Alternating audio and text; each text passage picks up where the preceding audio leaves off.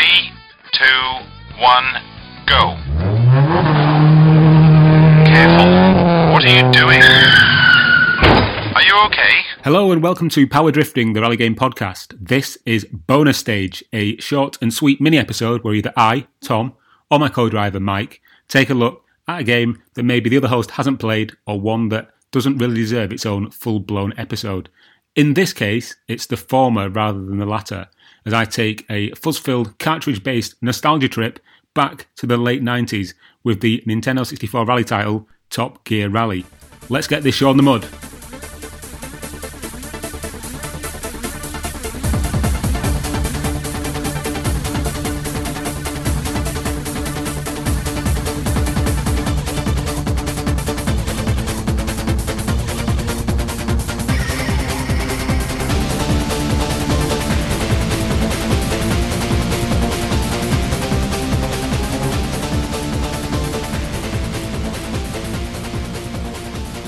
So, Top Gear Rally was developed by Boss Game Studios and it was released by Midway in the US and Kemco in the PAL territories October 97 in the US and a month later in November 97 in Europe. And a nice bit of trivia, according to Wikipedia, is that it did actually receive a Japanese release. I wasn't even aware of this release, that came a bit later and had a whole new intro sequence and some new Japanese-centric vehicles as well. And it's a game that I do have a bit of a history with because I remember being absolutely bowled over by the what we now know as target renders for Top Gear Rally. When the N64 was kind of in its infancy and was still known as Project Reality, they did release a lot of these kind of, I believe they're known as bull shots now, where they would show these kind of really, really well-rendered videos of supposed in-game footage, which clearly weren't running on N64 hardware. And there is a really famous, about 3-second clip of Top Gear Rally running on what is most definitely some kind of high-end silicon graphics machine. And you've got this car kind of careening over these different surfaces with this like windscreen wiper effect that changes the environment that the car's driving through. If you go onto YouTube and just type Top Gear Rally target render, you'll find it. And that really excited me for the prospect of the N64 to be able to play games that actually look like, you know, like Toy Story, for example. It's actually quite clear now, looking back at that footage, that it really wasn't anything approaching actual gameplay, because even if the game did look that good, the way the cars sort of handle, the way the track undulates, it could never be playable. It looks, you know, very much like a proof of concept more than anything. However, to the teenage me, the idiotic teenage me that was taken in by the hype of the N64, I saw that and thought, that's the console for me. So not long after launch, I got my N64. Didn't really have many games for it in the first few months after I got it. I had things like F1 Pole Position 64, Turok Dinosaur Hunter, Super Mario 64. And in that period of my life, I was one of those gamers, as I'm sure many people were, who were entering their teenage years around that time, where money was tight and you kind of relied on games given to you at birthdays and Christmas, or if you had a job like a paper round or something, you could possibly save up and buy a game. The games were so expensive for the N64 when it released. They were like £60-70 each for a cartridge.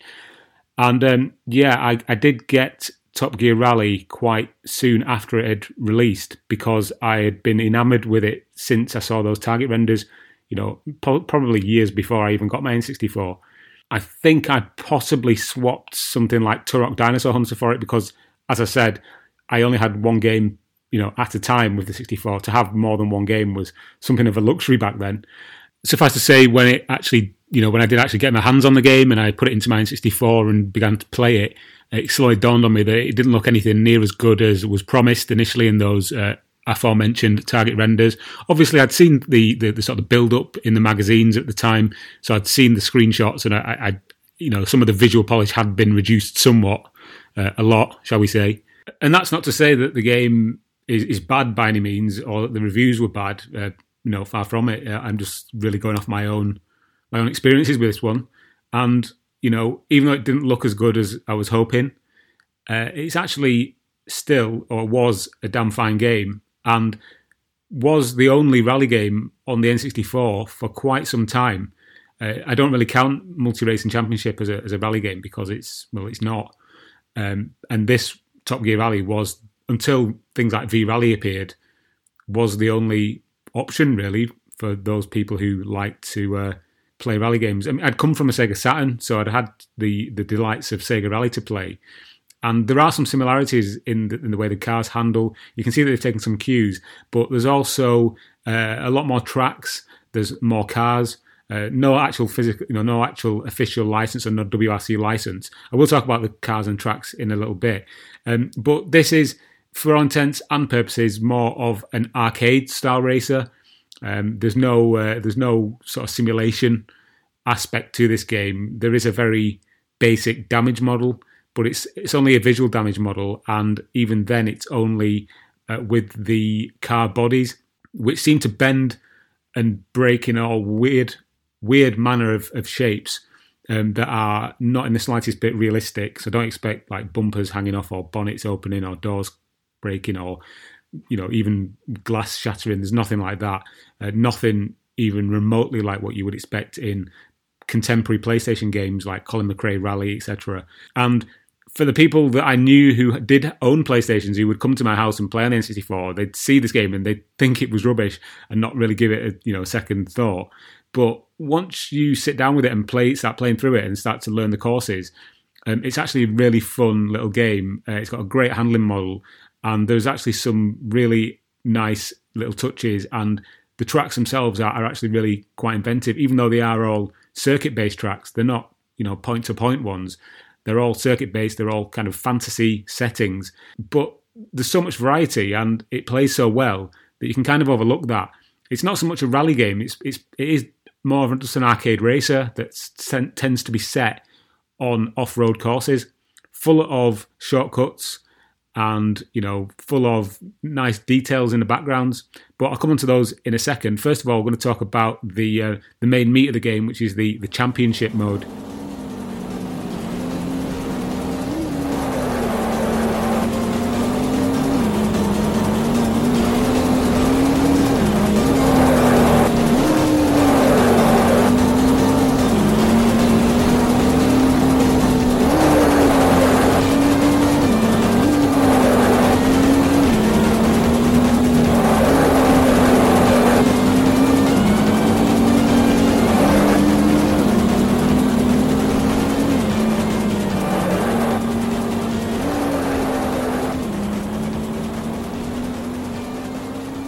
Championship mode in Top Gear Rally is actually quite good, and it's not your standard, just race each course in order.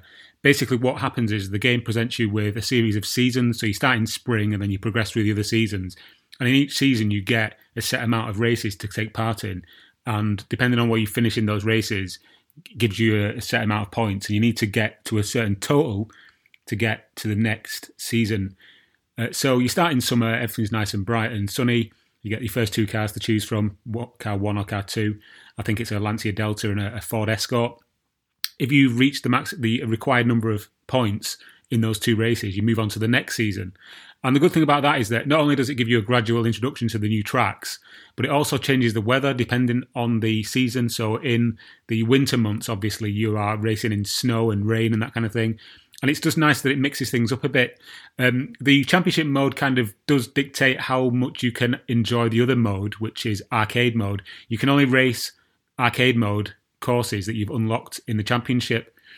And arcade differs from the championship in that it's just a single race against the full complement of 20 cars, or rather, there's 19 other cars and you make up the 20th. And it's just you against the clock and the other cars. So, it does follow the same kind of model as something like Sega Rally, where you basically start at the back of the pack every single time, and you have to get to the front of the pack, battling through the other 19 vehicles, some of which are really slow, some of which are quite fast, and will give you a good run for your money as they continually overtake you or, tailgate you, waiting for you to make a mistake, which you will do, so then they can take your place. It does get quite annoying at times because you can have a perfect race and then you can just cock it up on the last lap, and you only need to get that one extra finishing place and get the points to move on to the next season, but you'll finish maybe third or fifth when you needed to finish second or fourth to get those points, and that means your season's screwed really. You have to restart the season, which can be annoying if there's more than 2 races. But yeah, for the most part, the championship is quite entertaining and it's quite original for this type of game. And also I like the way that it is connected with the arcade mode, so you can only race tracks that you've unlocked in Championship.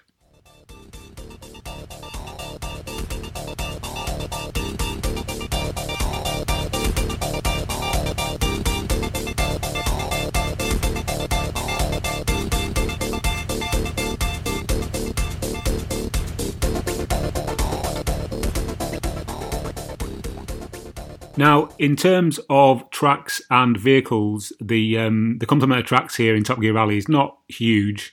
There's only 4 initial ones when you start the game, and there is an unlockable one as well. But they're all quite unique. They've got their own quirks. They're full of shortcuts, some of which you need to really take in the championship mode just to get ahead, really. And it is notable that the AI cars do actually also take the same shortcuts on occasion. So you need to watch out for that. It's not as bad as something like 4-Wheel Thunder on the Dreamcast, where you need to take every shortcut and hit every boost to even have a chance of coming first. It's not that bad, but it's definitely worth exploring in the practice mode, just so you know where some of the shortcuts are, because they can shave considerable amounts of time off your lap times. So you've got a coastline, desert, jungle, and mountain, which are pretty good descriptors of what they are. And then there's a 5th secret track, which is a strip mine. Back in the day when I discovered the track, I didn't actually know what a strip mine was, but it's basically like a quarry. So you've got loads of machinery and stuff like wandering around, and you drive around through the actual workings of an actual mine. In terms of vehicles, Top Gear Rally does shine.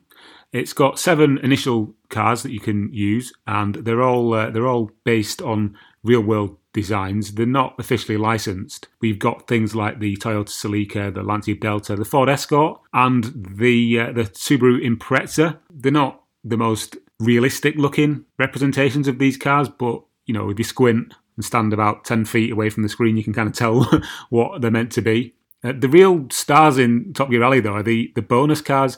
As you progress through the game and unlock more and more championships and seasons and come first on those championship stages, which is more important, you can unlock some pretty bizarre secret vehicles. The one that stands out for me is the one that looks like a giant beach ball with smaller beach balls for wheels. There's things like milk trucks, and there's a helmet car as well, which is basically like a crash helmet with a car built into the bottom of it. So yeah, there's quite a few different ones to unlock, and they're quite unique, really, quite inventive. Probably not as inventive as the taco car that you can unlock in the sequel to this game, or pseudo-sequel, Top Gear Overdrive, which is also on the N64. I will talk about the other games in the series in a sec. But there's quite a good selection of vehicles to unlock.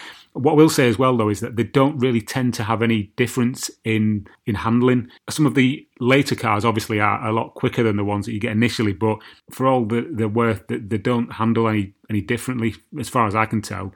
You can tweak the handling models in the different vehicles. You've got different settings for steering, for suspension, and for tyres, but it's all very watered down. It doesn't really have that much of an impact on how the cars handle. So you are probably better off just sticking with the default settings in most of these vehicles, because it doesn't really matter if you change any of the different settings. But yeah, good selection of vehicles. And the main thing about this game, as I said earlier on, is that the cars all handle really well. They do have this kind of quite slidey tendency, but that's a good thing, especially in a sort of a very loose arcade racer that this is. The gameplay, the handling is the star of the show here. The visuals are not the best.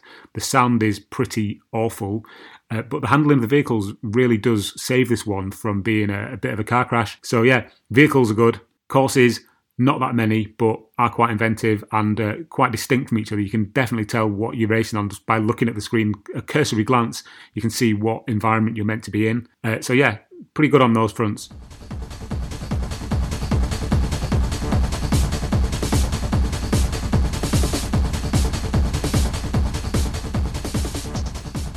Now, I did mention the sound as being terrible, and to be fair to the game, it is running on the N64. It's not a system that is known for its amazing sound processing qualities, but the music in Top Gear Rally is not the best. That's me being kind, which is interesting because it's actually done by a pretty well-known composer in the gaming world, a guy called Barry Leach. Yeah, Barry Leach has worked on tons of games over the years. Most recent one I can think of is Horizon Chase Turbo, which is a really cool retro-inspired racer and sounds amazing. He also worked on the Lotus games, and yeah, this one didn't really hit the mark for me. The music is functional but passable. The sound effects of the vehicles are likewise nothing to write home about. There's no co-driver here either. What you do get though is a really bizarre kind of knock when you hit any other cars. It doesn't really sound like two vehicles colliding. It sounds like somebody dropping a spoon in a sink, at least to me anyway. So it's not the best when it comes to the sound design. However, on researching for this episode, I did find a pretty interesting quote from Barry, which is actually listed on the Cutting Room Floor website. And it says here on the Cutting Room Floor that the music composer Barry Leach said that Top Gear Rally for N64, probably the only N64 game ever to use 8-bit samples. Overall, the audio design for this game was pretty bad. The poor listener was forced to listen to the same tune over and over again while they tried to qualify for the next round, the poor buggers. And also on the same website, it does have audio samples of the two different title tracks for the different versions of the game, one for the US release and one for the PAL and Japanese releases. So that's quite interesting that they wanted the music to be changed between regions. But yeah, overall, sound, not amazing, functional, but nothing to write home about. A bit like this podcast, really.